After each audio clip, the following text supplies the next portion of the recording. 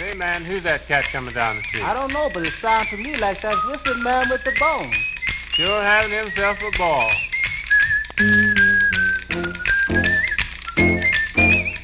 Welcome to the Be Legendary podcast.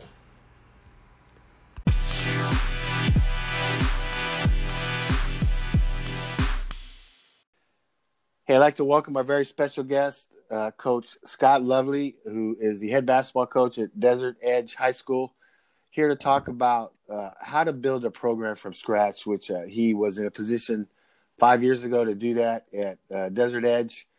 Really excited about this because this is really a key for coaches that are just get their first head job, even at the college level. Coach Lovely's got a lot of college experience, something that all of us can take from this podcast to benefit ourselves. And that's why Coach Lovely's doing this. Just all the members of Team Legend.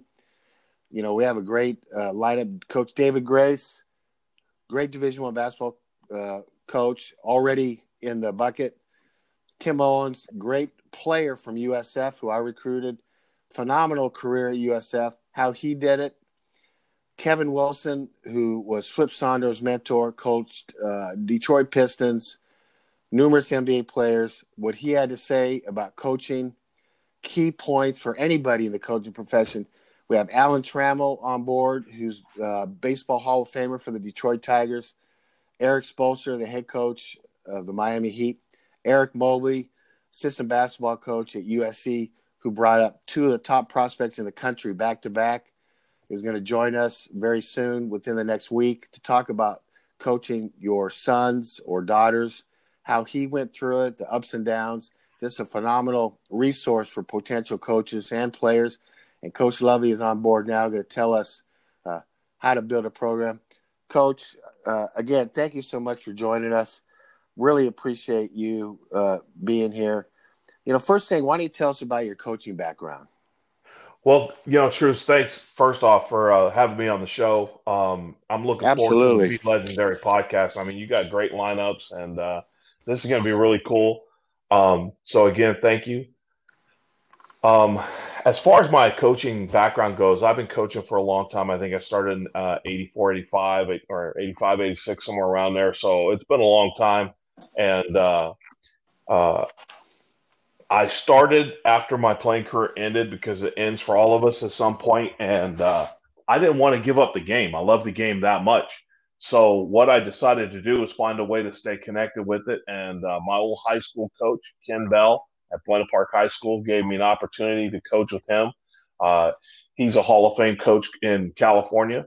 So I got to be a part of his staff for a number of years. Then I moved over to John Mayberry at John Kennedy High School in La Palma, California, who's also a Hall of Fame coach in California, and got exposed to a lot of coaches early on in my career because of my relationship with both of those guys. So I had an opportunity to work for a lot of coaches because of John Mayberry's connections and resources as the president of the Coaches Association. So I was exposed to guys like John Wooden, Jim Herrick, Pat Riley, Jerry Tarkanian, and I just was a sponge. I just soaked in as much knowledge about the game that I could get from every situation. And so I was just learning. I started out coaching JV and freshman basketball and assistant varsity coach. And like I said, man, I just soaked it all the knowledge I could find. Coaches would give me books to read. I'd read the books, and I'd study tapes. I mean, I'd talk to everybody. So it was just one of those situations where I just kept trying to find the next thing. What's next? And I was eating up everything. You know what I mean? Yeah. So I got my first head job at a school in Seattle, Tyee High School, and it was a very, very it was funny because I happened to be a runner-up to a prominent job and didn't get it, and so then I got a call about this job, Tyee, and I took it, and people were like, "Don't take the job; it's a dead-end job." They were 0-26. It's not a good situation, And hey, man, you're a young coach. You want that title of head coach. You do whatever you can to get it, right? Absolutely. So I took the job, You know, I took a team that was 0-26 the year before. And, you know, I wish I could say I turned it around and made it a great job, but I didn't. But what I did do was there was racial tension on campus. There was discipline problems in the program, suspensions, and the athletic director sat down with me. He says, we're looking for somebody to lead these young men, to teach these young men how to behave, not just basketball, but in life. And that's kind of how I was raised as a coach. You know, you coach the kids in front of you. You love those kids. You teach those kids the game, and you try and teach them how to be a good person. And then it starts to move, right? Well, so that's all I knew. So I said, yeah, I can do that. So I took the program, and actually we were competitive, you know, which nobody expected. We didn't win a lot of games, but we lost a lot of games within 10 points. And, you know, in the game of basketball, 10 points is not a lot, you know. Absolutely. And they were getting blown out the year before. So it was just about step by step by step. And it was good for me because as a young coach, I was learning how to take the lumps and how to keep moving, you know, because you have to learn how to fail in order to learn how to succeed, because you have to accept some failure, because in failure is success. And so it was like all about learning how to tweak things, learning how to alter things for not just the game, but for your perspective of the game. So, and just my observation, and obviously I don't know, I wasn't there, but you left that program in a lot better shape than it was when you got there. Yeah, and that's been my mantra. My mantra for I don't know, as long as I can remember, is always leave it better than you found it. Anywhere you go, you leave it better than you found it. Any interaction you have with a player or a parent, a program, a referee, you try to leave it better than you found it. Absolutely. And being a young coach, you know, I think most seasoned coaches absolutely would not take a job like that. You know, I think those are the best jobs to take. And we both know I took a job that was just as bad. And because coaches are hired to get fired. Without question, they're hired to get fired. Well, you know what? When you take a job, like you said, they're 0-26 or 0-25, the only way up, the only way to go is up. And again, you taught the kids more, not just about basketball, probably more about life than anything. And that's why it's so important. You have so much to offer with what you're going to tell us today. For that reason, coaches need to realize that. Anyway, I'm talking too much. Back to you. Well, and you hit on a great point, though, Trues, because it's about relationships. The industry is about relationships. The job is about relationships. Everything is about relationships.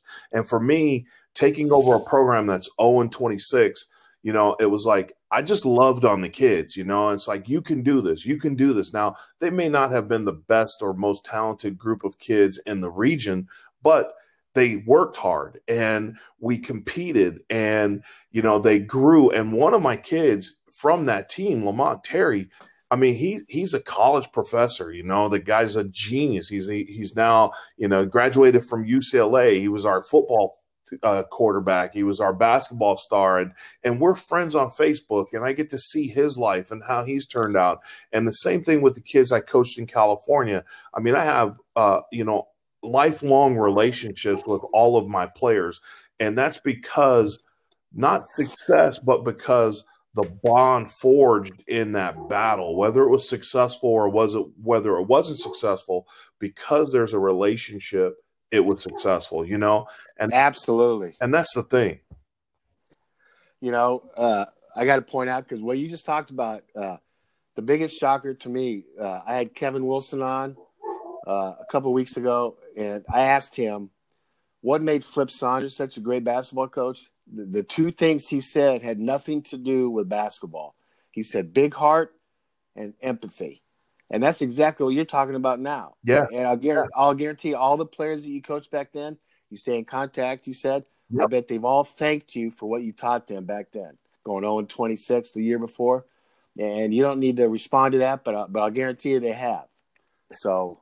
It's been great. It's been great because, I mean, this whole social media thing, you know, allows for you to take a peek into people's lives and see how things are going, and to be connected to people that, I was a young coach. I was 21, 22, 23 years old coaching. And my guys now have kids that are in high school, and they're all, I wish my kid could play for you. What you taught me was everything. And those things right there, that's like payday for me. It's like coaches talk about wins and loss records, and in my overall career, I've got a plus record. Like I think when I took the Highland job, I was at 60 something percent, 63, 64, something like that percent wins, and, suffered that 1-25 dismal season at Highland. But coming out of that, I learned to just keep going. And every stop along the way, you learn something. And when you can connect to these guys and you see the end result and you see that they're men of character, you see that when they're facing challenges, they use some of the phrases that you taught them when they were young, and you're like, yeah, that kid still remembers that. It makes you feel good about your choice of career and what you've done. And that's really been a big payday.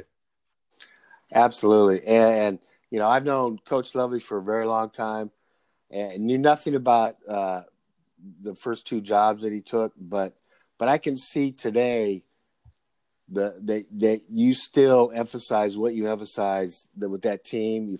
Your first head job, they were 0-26, 25 the year before. I still see that in you today as you continue to move on through your career, which as you know, and I know, is more important than knowing how many offensive sets you got or defensive sets. So with that being said, I'm anxious to hear more in your career.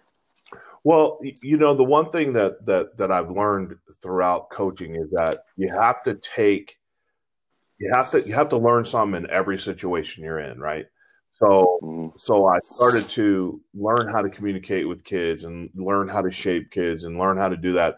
And then I ended up with a really good job situation here in Phoenix. I took over Arcadia High School. And again, it was a program that was actually 1-25 the year before I took the job.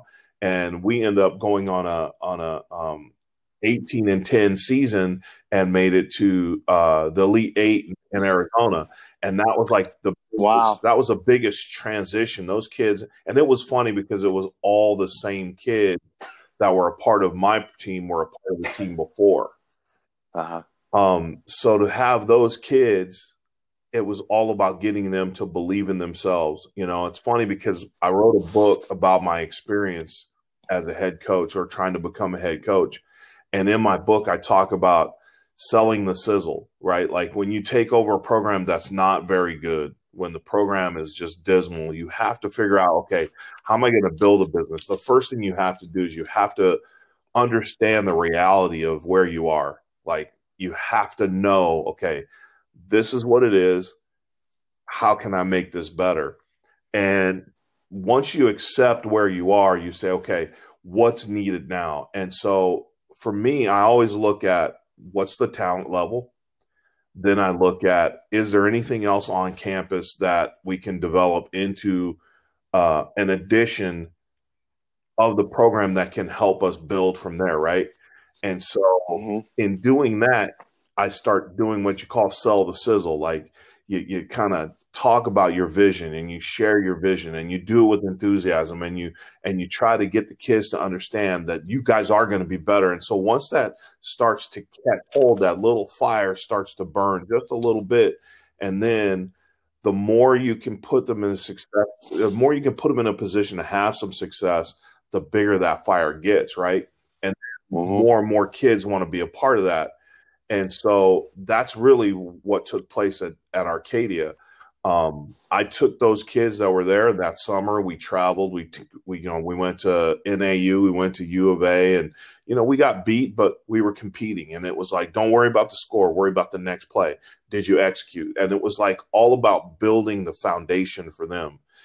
And I do things a little bit differently than a lot of guys do nowadays, I guess, because now the sexy thing is to find the basketball players, no matter where they are, and recruit them to come to your school. I don't do that. I stay with the kids that are in my school and I focus on building because that's what I was taught. So it's a little different thought process. And so for me, it's all about selling that sizzle, right? And then once you get that kids believing in what to do, then you can start fine tuning things. And those kids at Arcadia, I mean, to cover your weaknesses, you have to figure out what you can use as strengths, right? Well, we didn't have big kids. We didn't have super strong kids. We didn't have awesome shooters. So what's the best way to play basketball when you don't have those things? You got to run and gun, right? Absolutely. You know Anybody that. can play defense and anybody can make layups. So it was like, all right, here we go. This is what we're going to do. Every time the ball hits the floor, we're going to trap it. I don't care where it is. We're going to make teams run, right? And so we were in better shape than everybody else. You know, I mean, one of the things every one of my players that's ever played for me will tell you is that Hell Week is no joke because it's not a week. They tease. They go, dude, this ain't Hell Week. This is like Hell Month. And it's funny because it was like, all right, we're just going to run and gun, and we're going to get layups, and we're going to do this, and we're going to do that. And it worked. And that added to excitement, which brought people in the stands, which made the kids feel a sense of pride. And, you know, you buy new uniforms because kids need to look good, right? I mean, like people, they underestimate that feeling of looking good, right? But we'll go out and buy a brand new shirt or a pair of slacks to look good for a job interview. Well, the same thing happens on the basketball court when you put a kid in a nice new looking uniform that's not attached to that old thought process of losing.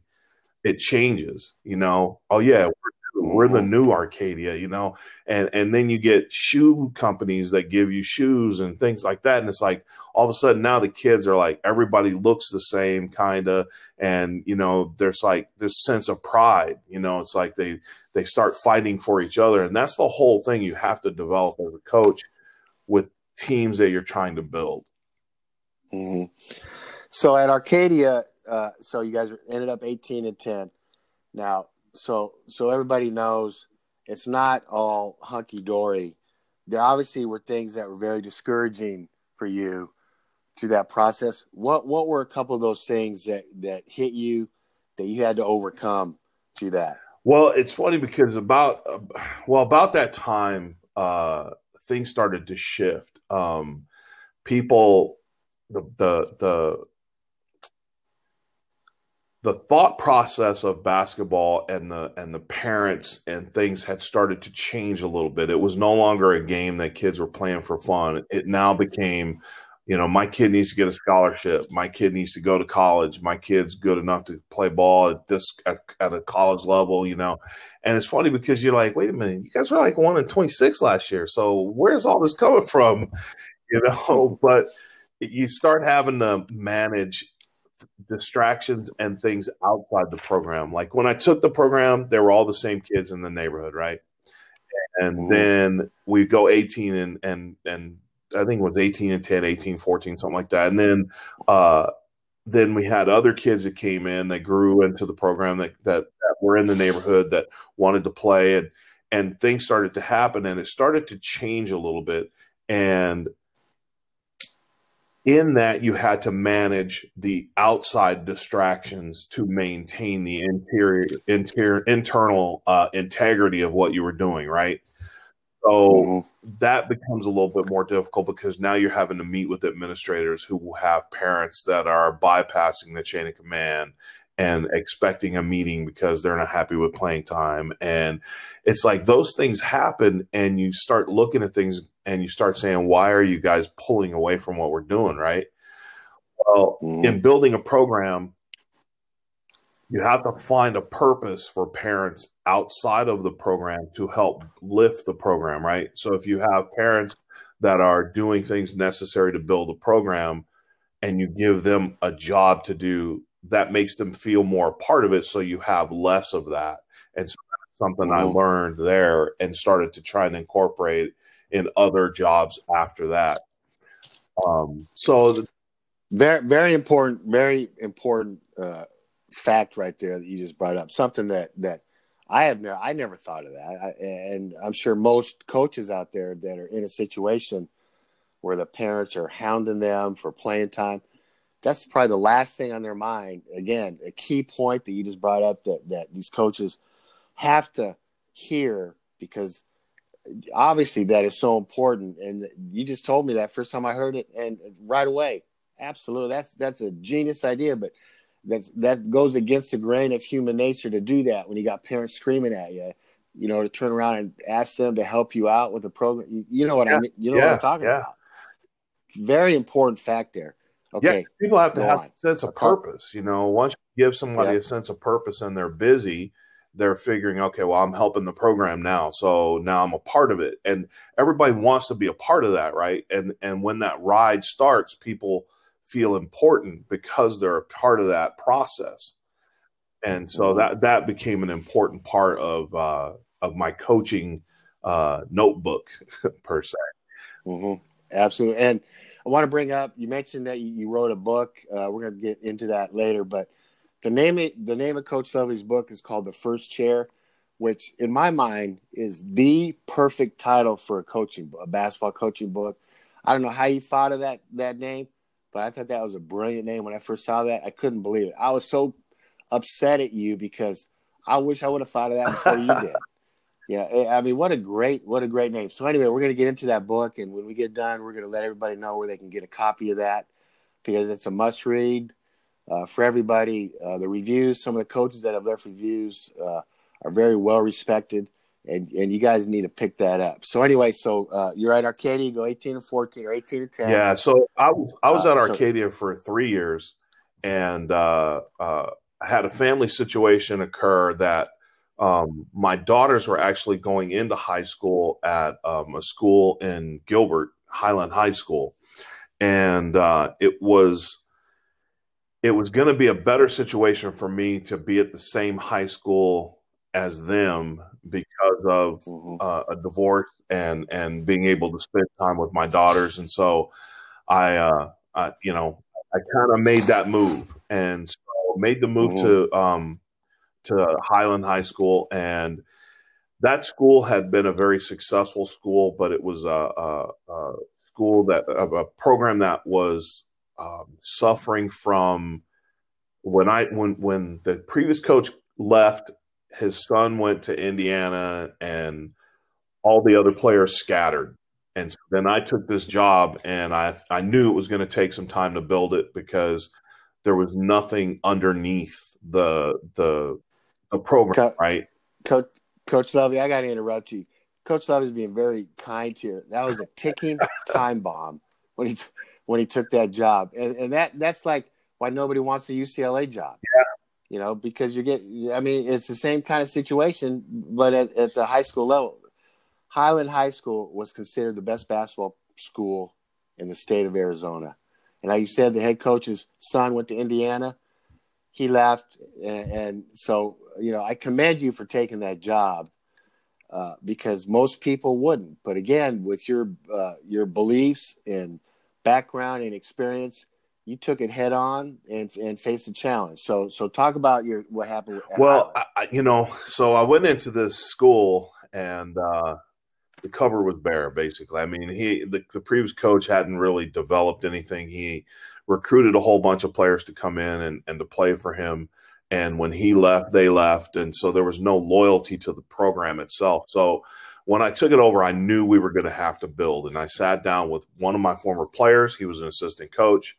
I took one of my assistant coaches from Arcadia over there with me. And we started to grind, and I knew it was going to be a 2-year process. And like every job before, I took the job, I analyzed the situation and said, here's what is, got it. Now, what do the talent prospects look like at the middle school levels? Because that's where you start to build your program. You build your program further out than just inside your program. You have to have a presence in the community. And so in looking at the middle schools, we knew we had talent there, and we had connected with those kids, and those kids were going to come to play for us. So we were really excited about where we were going. So once you had that established and you knew what was coming in, now it's about rebuilding what's already there. And so we really got in and started to grind and do things and try and get kids to buy in. And the biggest challenge I had there was getting the we to be bigger than the me, the we to be greater than me, right? And That's a tough thing to change, because when you have kids feeling like they're just as good as the kids that left, and I mean, that was probably one of the toughest regions in the state. We jokingly called it the JUCO League, because they were very talented. I mean, I think it was Mesquite High School was ranked number 5 or 6 in the nation at one point during that year. And I mean, they had ballers, right? And so we're playing them, and we're playing Basha High School that had big time players playing for them, and so every night was a game that was a junior college level basketball game. And again, we were competing, but we weren't winning, and parents weren't having that. And so that year we went 1-25, and it was the longest year of my career. And it wasn't because of the losses. I mean, I can look at a loss and find little wins throughout the game. It was because the way the losses were being taken. So that was tough. I get it. And again, you're suffering the consequences of the previous program. And just to mention, again, the previous program, the coach that was there took the job for his son, to be able to coach his son and get him ready to go off to Indiana or wherever he's going to go. Not to rip that, but that is what now you're suffering. So absolutely, I'm sure the people that are listening to this can feel the pain of what you went through. So you guys won one game that first year. So continue. Well, yeah. From there. So end of the season, we have our banquet. There's issues going on. There's parents backbiting and talking behind the scenes and going to administration, and you're sitting there and you're going, wow, I can't believe this is happening. We didn't have a chance to do anything yet, and people are already wanting this over. And like I said, we were really excited about the group coming in. We had Sam Jones coming in. He was an 8th grader that went to the school right next to the high school. We had one, Jake Toulson coming in, and he was an 8th grader in the high school, in the middle school, that fed right into us. I mean, so we had what basically you consider top 4 or 5 players in their class all coming in, and we were really pumped about that. And I got a call from the athletic director. He wanted to meet with the principal. And so I was like, oh, gosh, what is this? So I go walking in, and, I'm told, hey, we're going to go in a different direction. And I'm like, why? And it's like, well, the parents aren't happy. And it's like, well, they don't run the program. You do. So what's the problem? I told you it's going to take time to fix. We got to correct this. There's a lot of things that are going on good in the program. And it was one of those things where it's like, no, we're going to just go in a different direction. And it was the first time in my career I'd ever been just fired, right? And I'm like devastated. And so I'm sitting there, and I'm thinking, wow, what's going on here? This is crazy. And I called one of my best friends, and I said, hey, what do I do with this? Because this is what's going on, and this is how it ended up, and this is what's being said about me. And my friend said, hey, sue the parent. And I'm like, what? Sue the parent? And I'm going, well, why? He goes, defamation, loss of wages, and started going down this road. And I started thinking, maybe this is the right thing to do, because at that time, coaches were being fired left and right. And it was wrong. It was not just an Arizona trend. It was a national trend.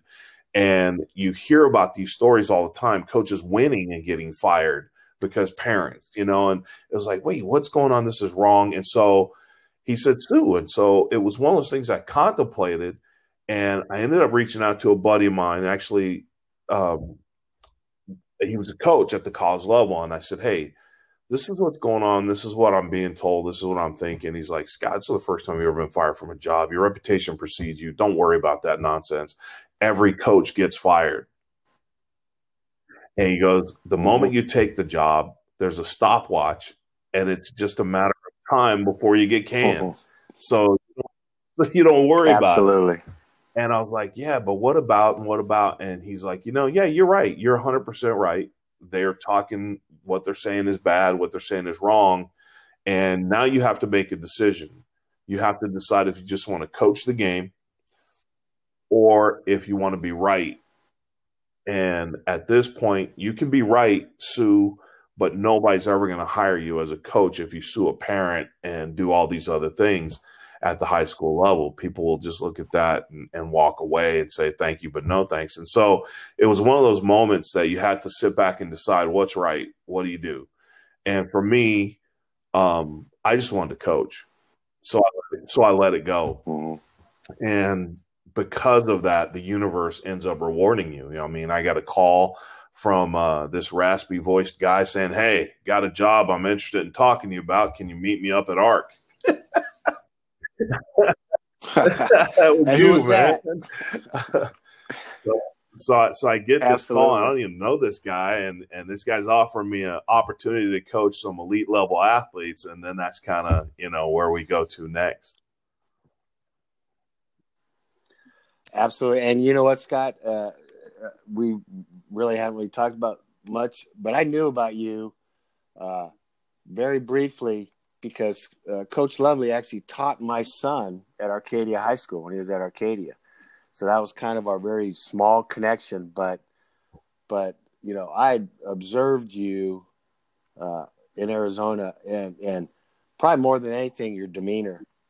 The way you handled yourself, without question, you never changed. You weren't a yeller and a screamer. And I could see that just like we talked about, big heart and empathy.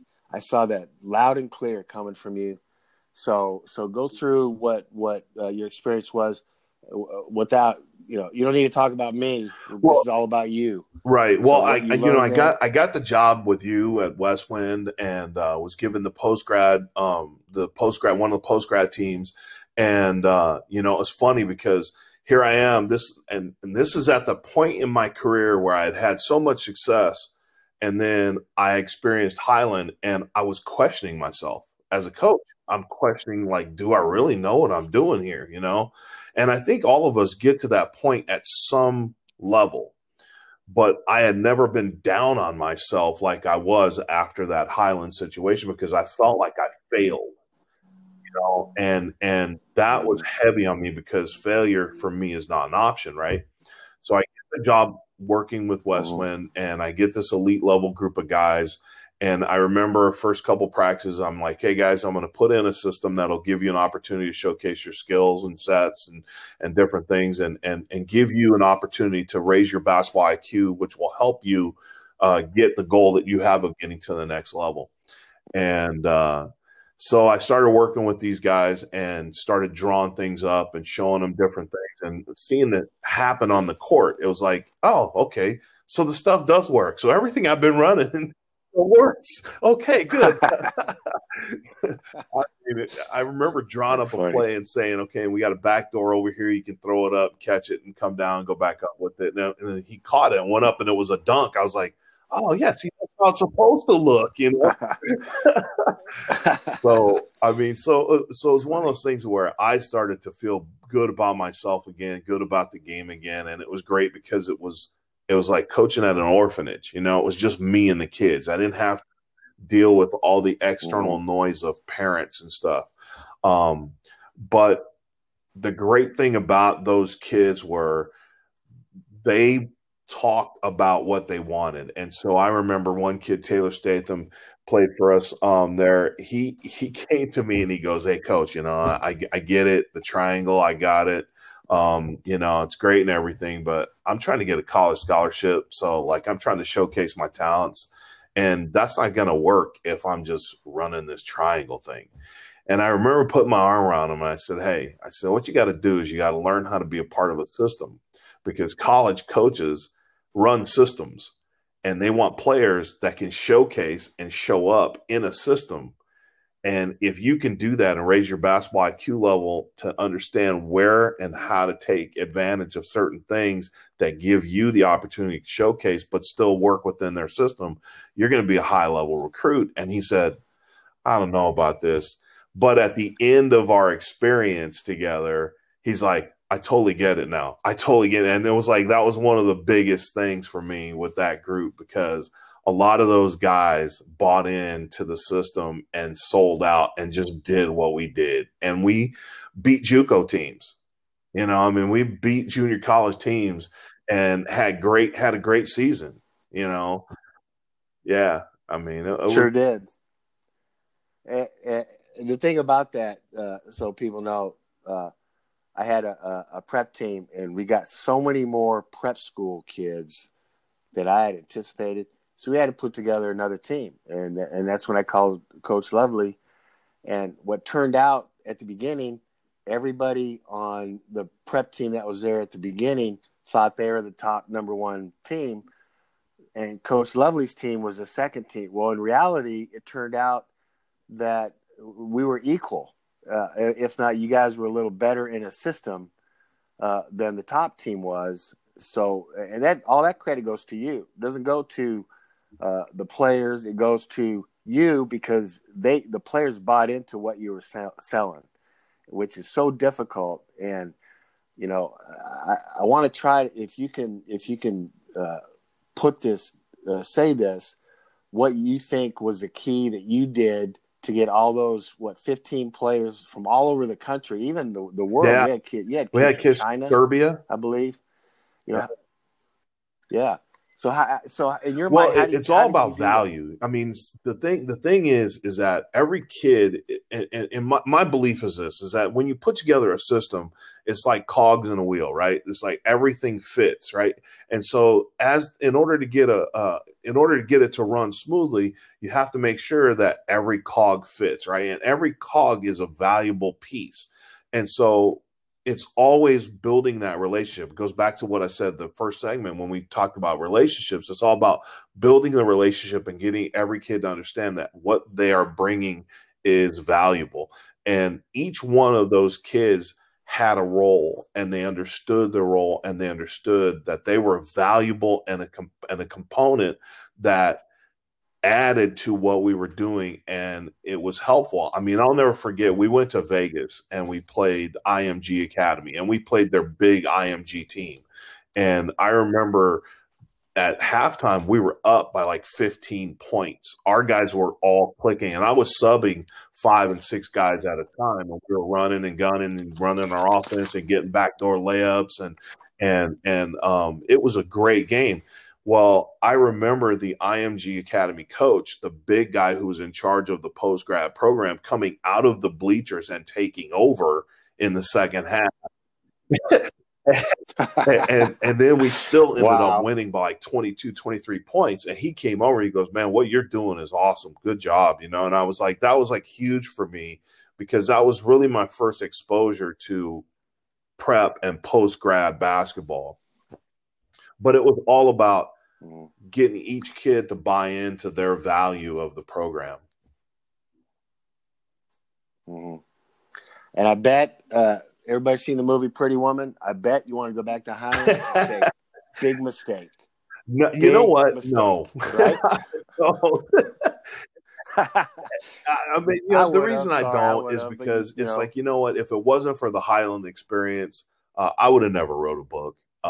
You know, I would have never had a radio show. I would have never. I mean, there was a lot of things that took place because of that experience that moved me along in my career, and I gained something from it. Like I said, in every situation you're in, you have to be able to take something away from it, and it could be what you never want to do again, or it could be a big lesson that teaches you how to do something better. You know, I mean, every situation you have to take a nugget away from it.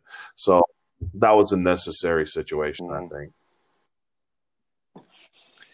And the group that you had, and, you know, none of us can answer this question, but if those players that you had the mentality that they had with you back in high school, they probably never would have ended up at Westwind Prep playing on a prep team, because it would have. Yeah, you know I agree. And it's too bad that the players now can't see that and learn from that. And hopefully, you know, if we can help one player do that, then we're doing our job. But so vital for the players to understand that. So you're at Westwind. Great year at Westwind. Well, then continue now after Westwind, I there. went to the college level and worked with Dan. Worked with Dan over at South Mountain Community College. And Dan, I tell you what, Dan's a great coach. He does a great job. And even in that situation, as an assistant coach working at the college level, and I'm sorry, Dan Nichols, working at the college level with Dan Nichols, I learned more player management stuff.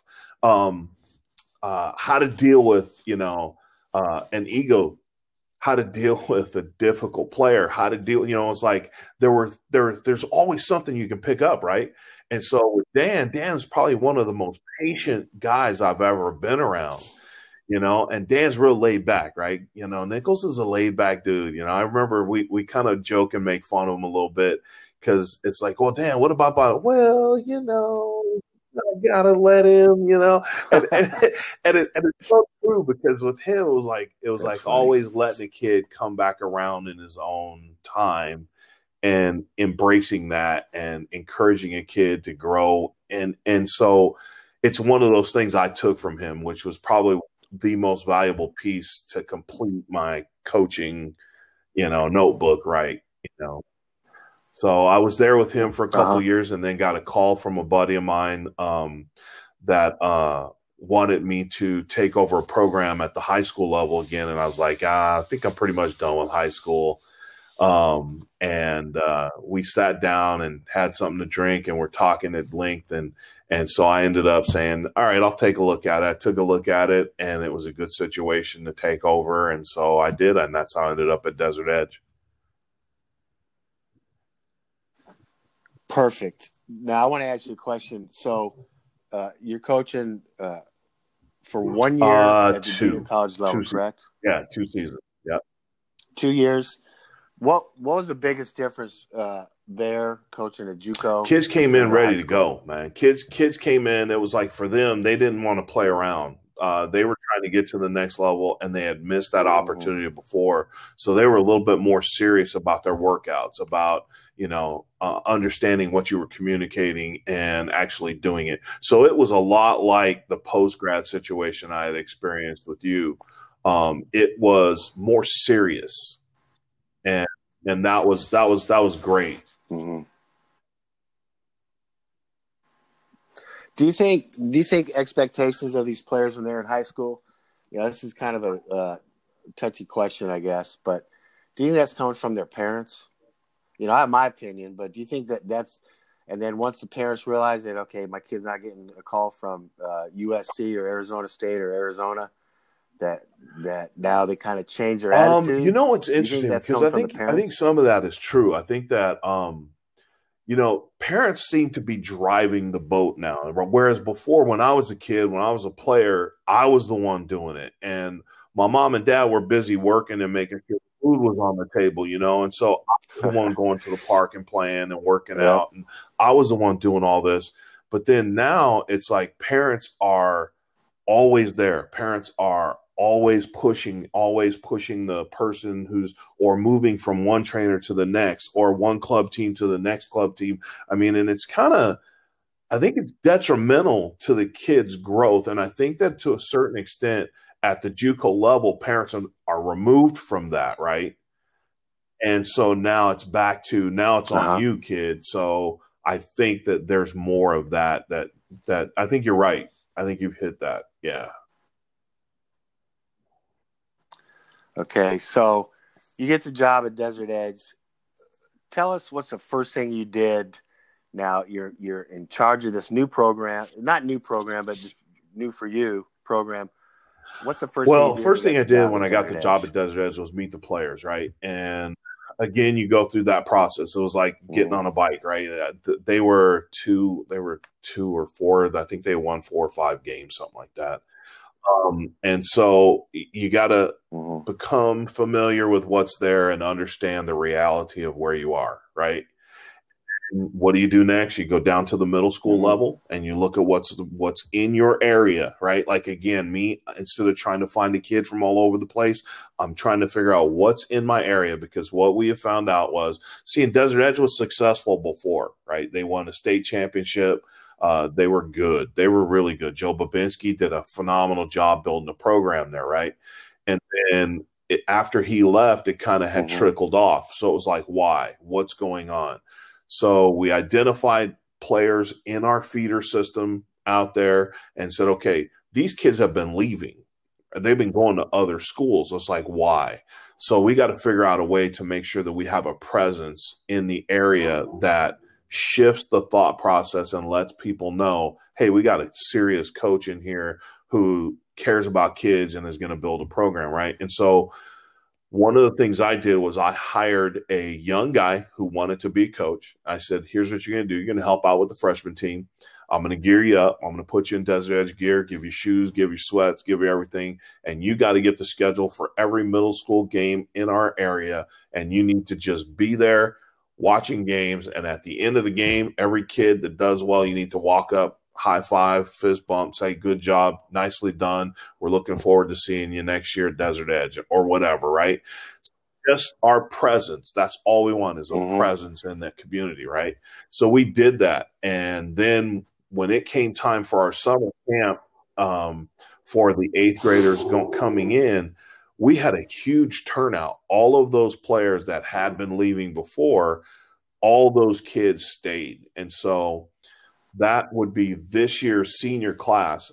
Their seventh grade year is when we were really focused on talking to them and high-fiving them and acknowledging them, right? And then you come back to the building, right? And you go, okay, now here's what we have. Here's what we have to develop, and we have to see how we can make it competitive until we get those kids here, right? So we built a system in place that would allow the kids that were there to succeed somewhat, and we went through the lumps. You got to get through the lumps. And okay, I got a question, Coach. So what you're telling everybody is you took a job at Desert Edge. Sounds like very similar to when you took the job at Highland, because they were successful, parents, all that stuff. So now you take Desert Edge, maybe not as prominent or publicly as Highland, but really kind of the same thing in my mind. What did you do? Did you have to get the administration on board? Did you work on that? Or what did you do from your experience at Highland and what you learned there to so you didn't have the same the interesting thing is I didn't change anything. Highland? Because what I've done in the past works, right? So, that's the one thing I learned from my experience from Arcadia, from Tyee to Arcadia to Highland to Westwind to South Mountain and then to Desert Edge. It was like what I was doing worked, right? So if what I was doing worked, what was the variables? You have to look at the variables. The variables were the support system at Highland. There was no support system. And luckily at Desert Edge, the athletic director that hired me was a basketball guy and a basketball coach. And every athletic director, I've had 3 at Desert Edge, and every athletic director has been, 2 of them were basketball guys that understood the game and understood coaching. And the other one is a football guy who understands coaching, and it's easy for them to support a program when they understand what the program is doing, right? So the administration has been very supportive at Desert Edge, and that's why we are where we are right now. Because we were allowed to grow. I said because we were allowed to grow. We didn't get that allowance to grow at Highland. It was like they wanted to have instant pudding where, you can't do that. Right. And that kind of along the same lines of my next question. Coaches always talk about culture, the program culture. You hear that all the time and how important it is. But so many really don't understand where that starts. And you know, you started hiring the young coach, sending them out in Desert Edge gear, going to all the middle schools. That started, in my mind, and please correct me if I'm wrong, that started your program culture. But how did you cultivate that? Well, it's all about hard work. I mean, bottom line is year? You can be more talented than me. You can be smarter than I am, but you're not going to outwork me. And so it's all about hard work. And so I teach my kids it's about hard work. It's about grind. It's about the grind. It's about the grind, right? And so if it's about the grind, you got to grind in practice. You got to grind in the weight room. You got to grind in the classroom. And so our program set a goal. I set a goal for our program to have our program GPA goal is 3.0, right? Now, this is year 6 at Desert Edge, and we've hit 2.98. And we've gone from 267 to a 298, right? And so it's all about buying into the culture, buying into the thought process, grind in the classroom. And because we take every kid's GPA, add them together and divide to get our average GPA, you get a freshman that struggles.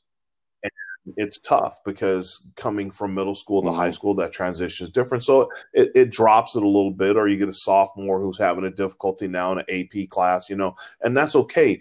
It's the push. It's the push to be better, right? And so that translates from the classroom, which every kid's doing, and you do the same thing on the court, and you do the same thing in the gym.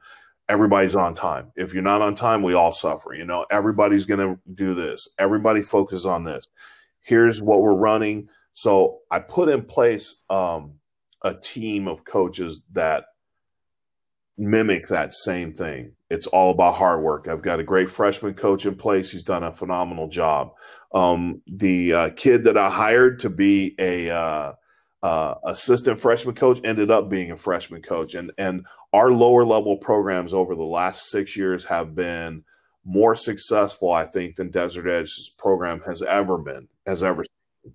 And those kids are filtering into the program now with an expectation of success and hard work. So that's kind of how that culture has been instilled in the program. Mm-hmm. Okay, we're going to kind of change gears here real quick, and then we're going to bring on some of Coach Lovely's players currently playing for him at Desert Edge. But what the hell is wrong with the high school basketball situation in Arizona? Because it's the same in California or anywhere, Wyoming, Florida, it's the same thing. What's going on with the high school basketball? It's interesting you. And don't walk. Well, it's interesting you bring it up. Really because, say how it is. I talked about the state of basketball in the last chapter of my book, and I think the state of the game has changed. Like, it's like basketball is not played for fun and love. Basketball is played with the objective of getting a scholarship. Every kid gets a scholarship, and every kid is told, yeah, if you played for a better coach, you'd go to college and you'd play ball. Yeah, that's not true. I mean, numerically, you can't put every kid that plays high school on a college team. There's not enough spots. There's not enough things. It's called it's a funnel effect, right? Like if there's 400,000 people in high school playing high school basketball, there isn't 400,000 spots nationally for a college, right? There's like 200,000, right? So it's like these thought processes and the sell of, well, you got to transfer because that coach doesn't know what he's talking about. Well, you got to come here. You got to go here. It's like we're eating our own now, right? It's like this shark mentality out there. And it's funny because when I first started coaching, I was friends with a lot of the coaches I was coaching against. I'd coach against you, and then afterwards we'd go meet somewhere and have a beer and talk about the game, right? And that's just how it was in California.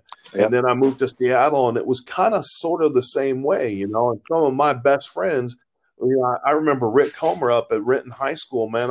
We'd play against each other, and he'd beat me by 5, 10, 15, 20 points. It didn't matter what it was. We'd call, and he'd go, man, how did you get layups every trip? Now, you guys didn't make them, but you got a layup. And it was funny because we joke about that and we laugh about that. And so when I came to Arizona, I thought it was going to be the same. And I thought people were my friends. And it's funny because in the process of building Desert Edge, you run into people that you think were your friends, and they're out there unmercifully trying to brutalize your team, right? Like running up the score when you got kids that are special ed on the court, and it's like, what are you doing, dude? Back off the press, And it's kind of like, wow. And it's this whole thought process now that has shifted, I think, and it's more of I got to have 100 points on the board. Otherwise, I'm going to lose my best player to this school, or this coach is going to recruit my kid. And so it's now not what it used to be. And I think that's going to, in the long run, kill basketball as we know it at the high school level. And I think you see it now with all these prep schools popping up, especially with COVID.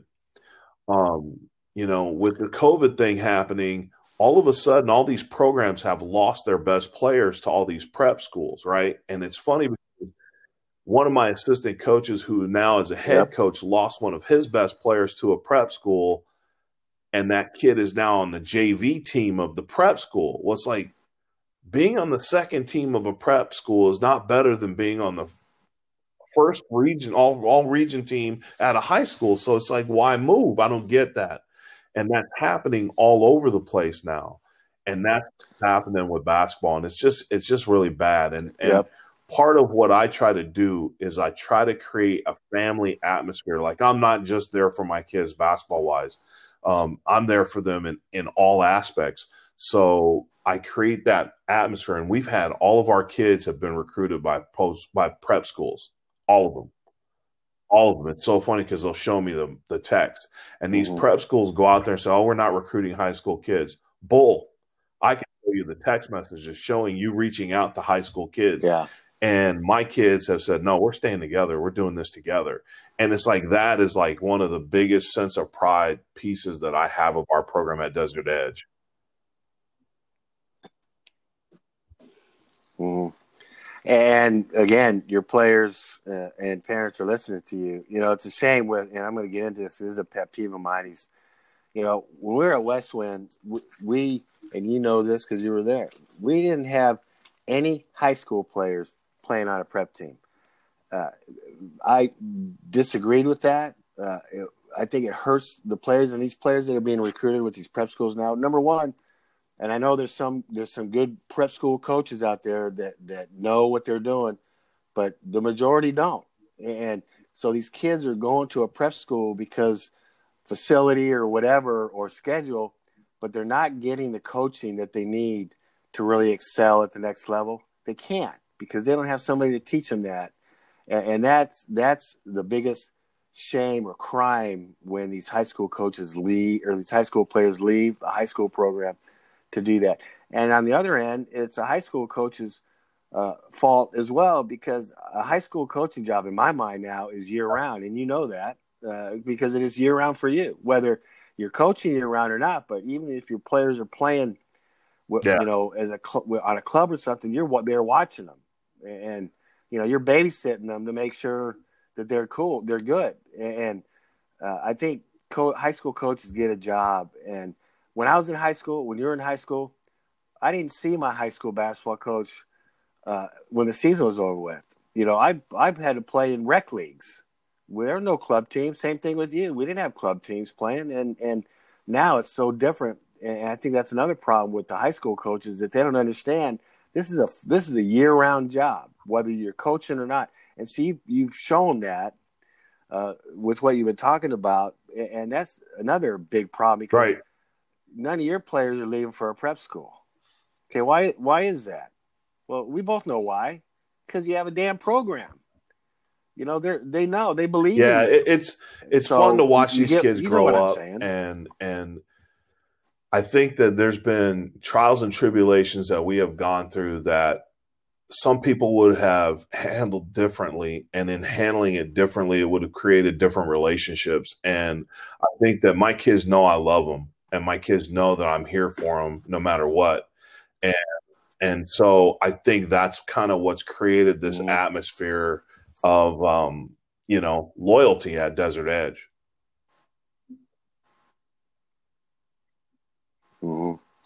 You just hit out that word right there. How many times is that word brought up from a high school player, the parent of a high school player, talking about their high school program?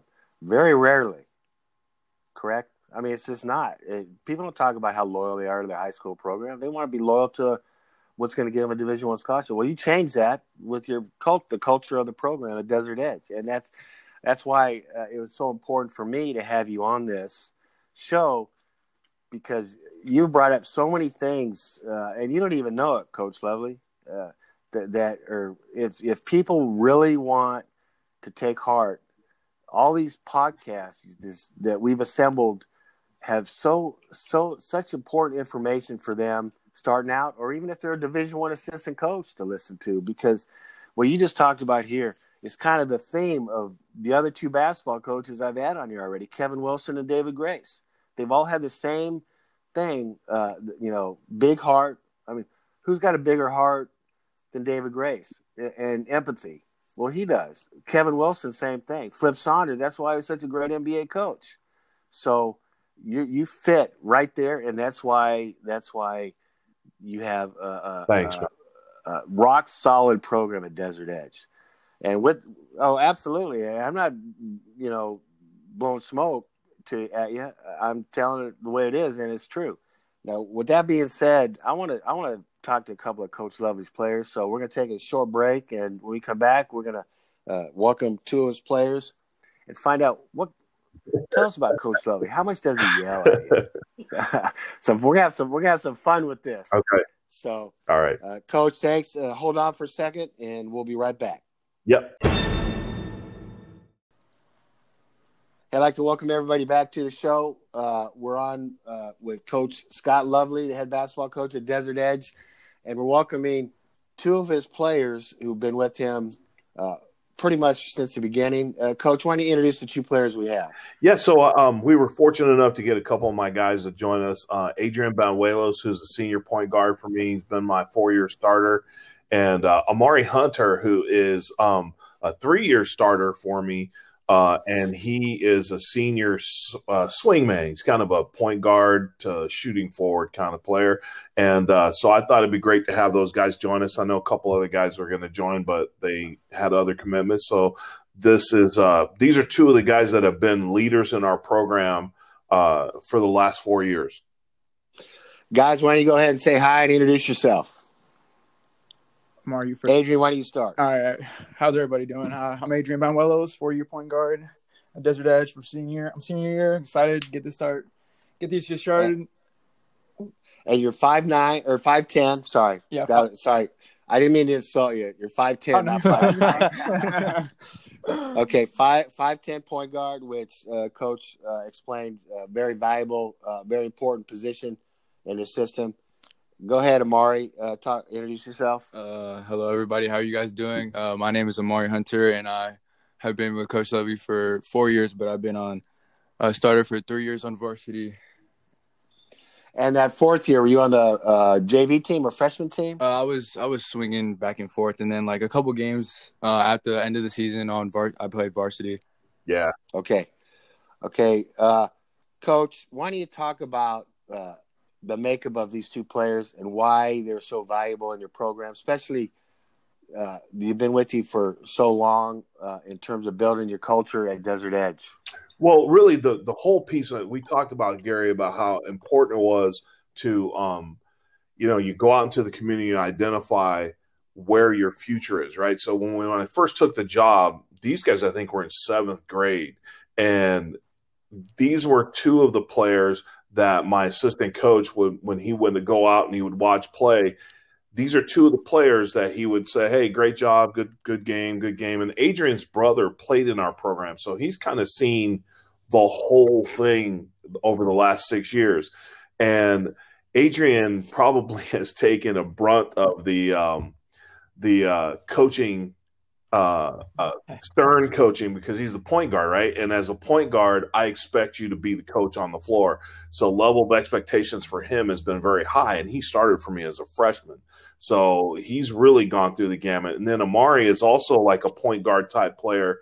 So Amari's kind of been coached real rough too. And his whole thing is he brings a defensive toughness, and he's a program guy. Like he shines in big moments within the system and understands how to use what we're doing to get what he wants and what he needs out of the game. And these guys are gonna make a college coach very happy. And so that's kind of really what my whole focus is to teach them to think the game. And so that's why I thought it'd be real good to have these guys on. Perfect. And so this question is for both players. We'll start with Adrian. You go first, and then Amari, you follow up. When you first got to Desert Edge, how different was it for you from what you expected when you got there to the reality of what it was really like? So I think just the expectations just coming in as a freshman, I don't know. I didn't really know what to expect, honestly, just because I knew it's a good program, and my brother, he played there and everything. So I was definitely excited to come in.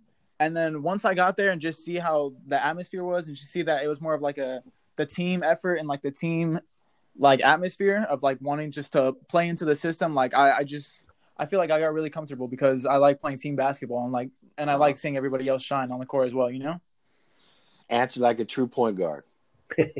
Amari, your turn.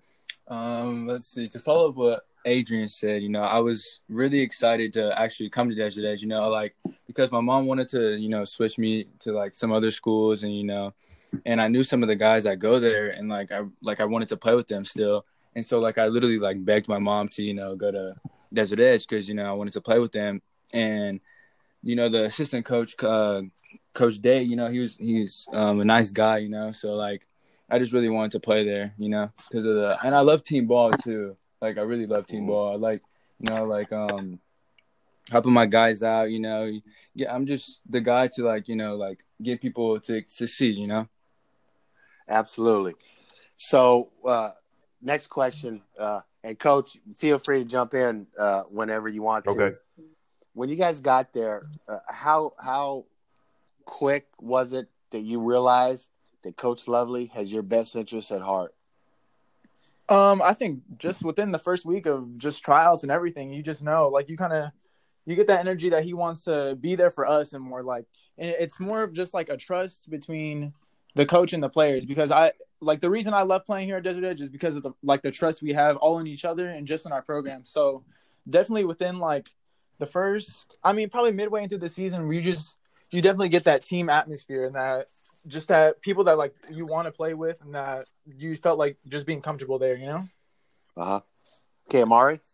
I think I would say a week or two, because it's like Coach Lovey, it's more than just basketball. He's gonna be there for you, outside of basketball. He comes to talk to you, and it's he's just always there for you, and that's what I love about a coach, is that he's just not a coach. He's like a father figure to you too as well. Mm-hmm. And we prior to you guys joining us, we got into the parents of high school basketball players, kind of the norm across the country. Talk about your parents and how they feel now after you being with Coach Lovely for so long about being in the program at Desert Edge. So for me, like Coach Lovely said earlier, my brother actually used to play at Desert Edge for a few years, and I think he was there while Coach Lovely got the starting job. I started his first years there, so they've known Lovely for a few years, and they definitely wanted me to go there just because of the family history and everything. So already just from before the even season started, they knew what we were getting into, and we were excited, and that's why I think that also gave me a lot to look forward to, just seeing the environment just at a very young, early age, and just seeing the work I want to put in and the work that we all want to do. My family and I were just all on board with it, just excited. Great. Amari? See, my parents love Coach Lovely. they have a good connection too, and they're always talking about me. They're talking about other things besides basketball. How coach is helping me out and stuff like this. So we love Coach Lovely. They don't have a problem with them, and like all my brothers are in go to Desert Edge too as well, and they all love Coach Lovely as well too. So.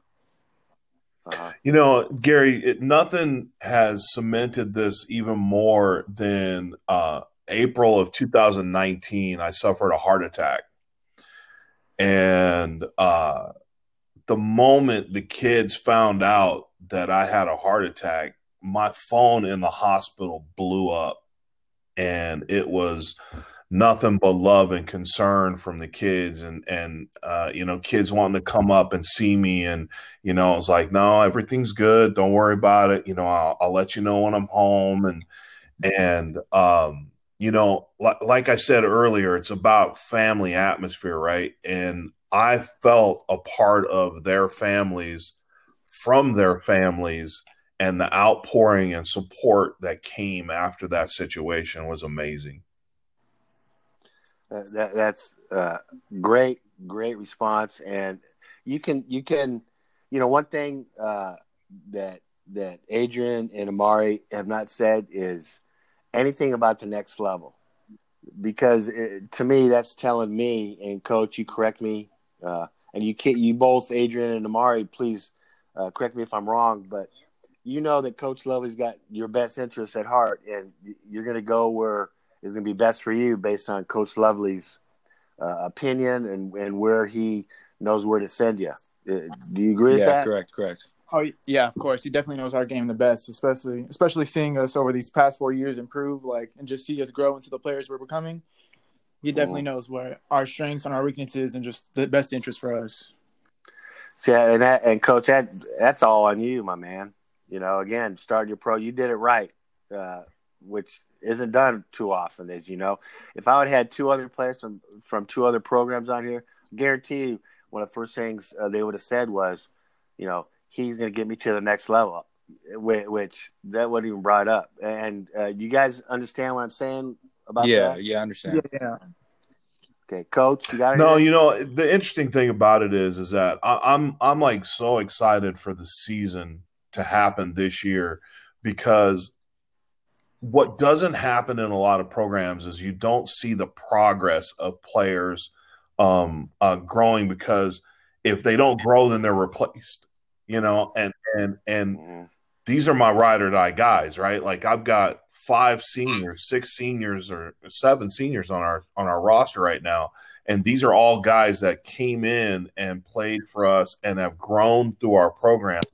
And seeing what these guys can do on the court in the last few weeks has gotten me so jacked, because their mentality and their ability to understand what's happening on the court, react to it, and do the things on the court that you want them to do. It's just awesome, because it shows the growth. In our fall competition, we beat South Mountain, and South Mountain has a couple D1 guards on the roster, and they're a good basketball team.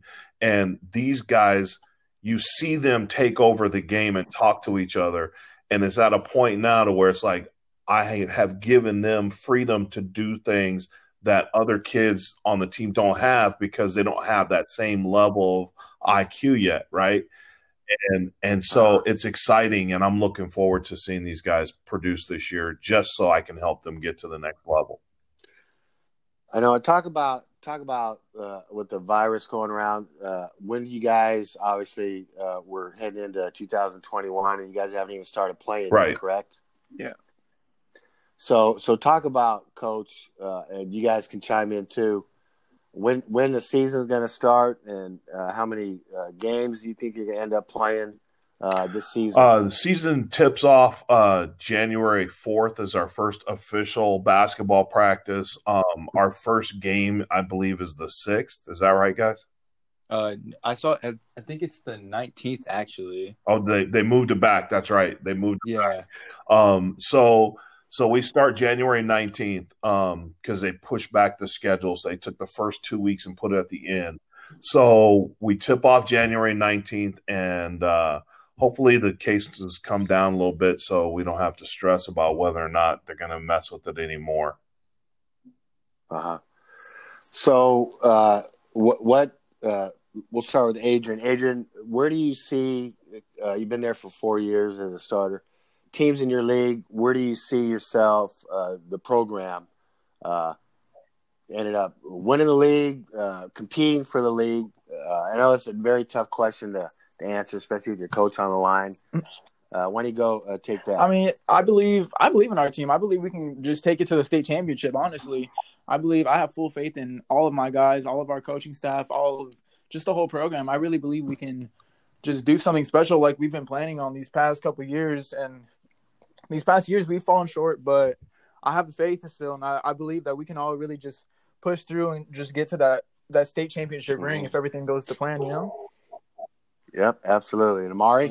I feel we have a chance of going to state, like a high chance of going to state this year, because, you know, like all of our guys, you know, we listen to coach, you know, we practice hard, we do things he tells us, and like we all play as a team. And I just think, you know, that nobody else could do that as much as we can, you know?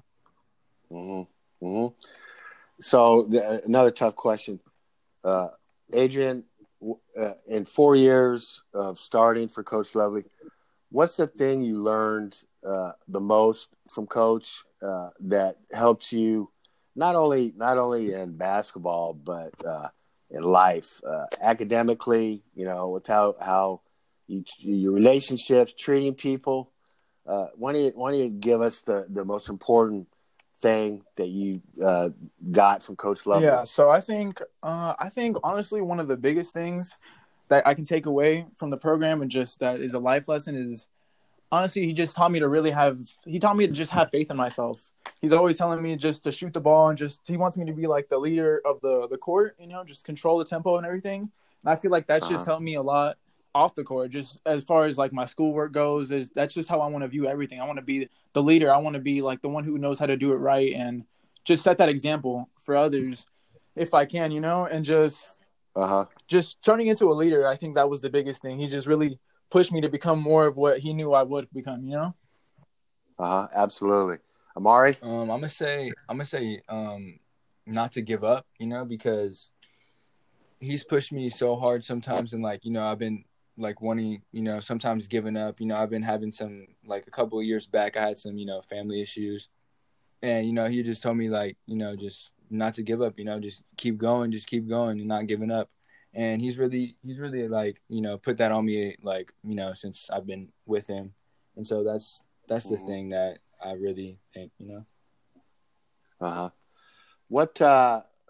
How, you know, Coach and I talked about your Hell Week, but he said it's more than a week. Yeah. Talk about that. Yeah, I want to hear about that. Go ahead, Adrian. That's just, oh man, that's exactly what it sounds like. Hell Week. Yeah, it's a lot of running, it's a lot of pain, but I mean, it puts you in the right condition. Definitely, it definitely gets your body right. It makes you more motivated as you go through the workouts, but. Yeah, it's hell. It's hard. It's nothing like you've done before. I promise you that. Yeah. Coach, you got anything? That's funny. No, I don't have anything. And you know what? Too bad you're on the line, because I wish you could have asked him that question with you not listening to see if it would have been a different answer. That's funny. So, Adrian, senior this year, what do you want when the season's over with? This is kind of a two-part question. After this year, and we just talked about how Coach Lovely, you know, he has your best interest in art, is going to put you in a program or head you, you know, direct you to a program that's going to be best for you. Where do you see yourself? And I know it's a very tough question, what level you can play at. And Coach, if you want to chime in, but where do you see yourself after this year? Honestly, I'd be blessed to get any type of offer, I'd love to play at any type of level, but anywhere that I would fit is honestly a great, you know, like just have how I want to play. And if Lovely can get me to the right spot, then I'll gladly take it. I'll be blessed to take that, you know, that opportunity. I'm with you on that one, Adrian. You know, it doesn't, I don't really care where I play. It's just as long as I, fit in. I'm just gonna play. Absolutely, Coach. Yeah, the thing about these two is that Adrian wasn't even sure he wanted to play college basketball for a while. And the last 2 years, I think he's really got the bug. Am I right? Yeah, definitely. Yeah. and he's a point guard that can score, but he has eyes in the back of his head. That's funny because the progression with Adrian was, as a freshman, I was like, get rid of the ball, give it up, get it up, and he's dribbling the ball up the court. And I'm like, God, this kid, he needs to understand to advance the basketball. And then I started realizing that he was actually seeing what I was seeing, but he was pulling defenders to give guys better shots than they had, right? So it was funny because as I started to realize, okay, he saw it. Oh, okay, I see what he's doing. So then I started to sit back and leave him alone. It was like it was developing that faith and trust in him and understanding that he was smarter than his age. And that's the thing about Adrian as a point guard. He's a wiser point guard than his experience should have. You know what I mean? So it's going to be one of those things where I'm definitely in conversations with a lot of coaches about all my seniors, and Adrian's definitely at the top of the list of somebody that needs to be getting recruited. And Amari is he's just one of those guys that you look at him, he's 6'1", and all of a sudden he's leading you in rebounding from a guard spot. And he's scoring when he shouldn't be scoring. He's scoring against bigger guys. It's like, how did that happen? And he was also Defensive Player of the Year runner-up this year as a junior. And honestly, I think he should have won it. And because we put him on every team's best player, and he shut him down, And so it's one of those things where Amari's got colleges that are very interested in him. So it's going to be interesting to see, this whole COVID thing has changed recruiting this year, right? So it's like, if it wasn't for COVID, I think both these guys would know, where they're headed. But this whole virus thing has changed everything. So it's just going to be a matter of time now. Well, yep. And one positive thing for you guys is, this COVID thing. Don't look at it as being a negative. This could absolutely turn out to be a far better situation for you two than it would have been if it didn't hit, because you guys have gotten better. You got another season with Coach Lovely. And obviously, important question here is, and this will be the last question, maybe second to last question. Once you guys are done playing at Desert Edge, you're not going to be able to play for Coach Lovely when you go out there anymore. So what do you guys have planned? Or Coach Lovely, do you guys have something in the works of where, whether playing for a club team or you know what I mean, to continue to play, to be seen? After this year, I was thinking about maybe the possibility of like a prep school, or just to maybe taking down that road, or a club team, maybe just trying to play over the summer, just get some more looks, if I can. Mm-hmm. But definitely just trying to stay active and trying to just get my name out there, to get my word out. Yeah, Amari? I was, I was same thing with Adrian, either a prep school, or club team, just to get my name out there more as well. Mm-hmm. Coach, one of the things that their focus is also showcases. It's going to be interesting to see how post-COVID, how all the stuff shifts as far as the recruiting pieces go. So getting them in key showcases, to have college coaches see them. And there's definitely going to be post-grad opportunities that will be available for both players if colleges don't pick them up. And we both know that post-grad opportunities, if it's done right, a post-grad situation will definitely help a player, as we've done in the past, Gary. Yeah, absolutely. And guys, I'm pretty sure the Coach Lovey's going to tell you what showcases to play in and what not to play in. But when we were both at Westwind, both had prep school or teams. All the players that we had were not offered anything out of high school. And what came out of that was, I want to say, 35, 40 players, to 40 coach, total. Yeah, 40.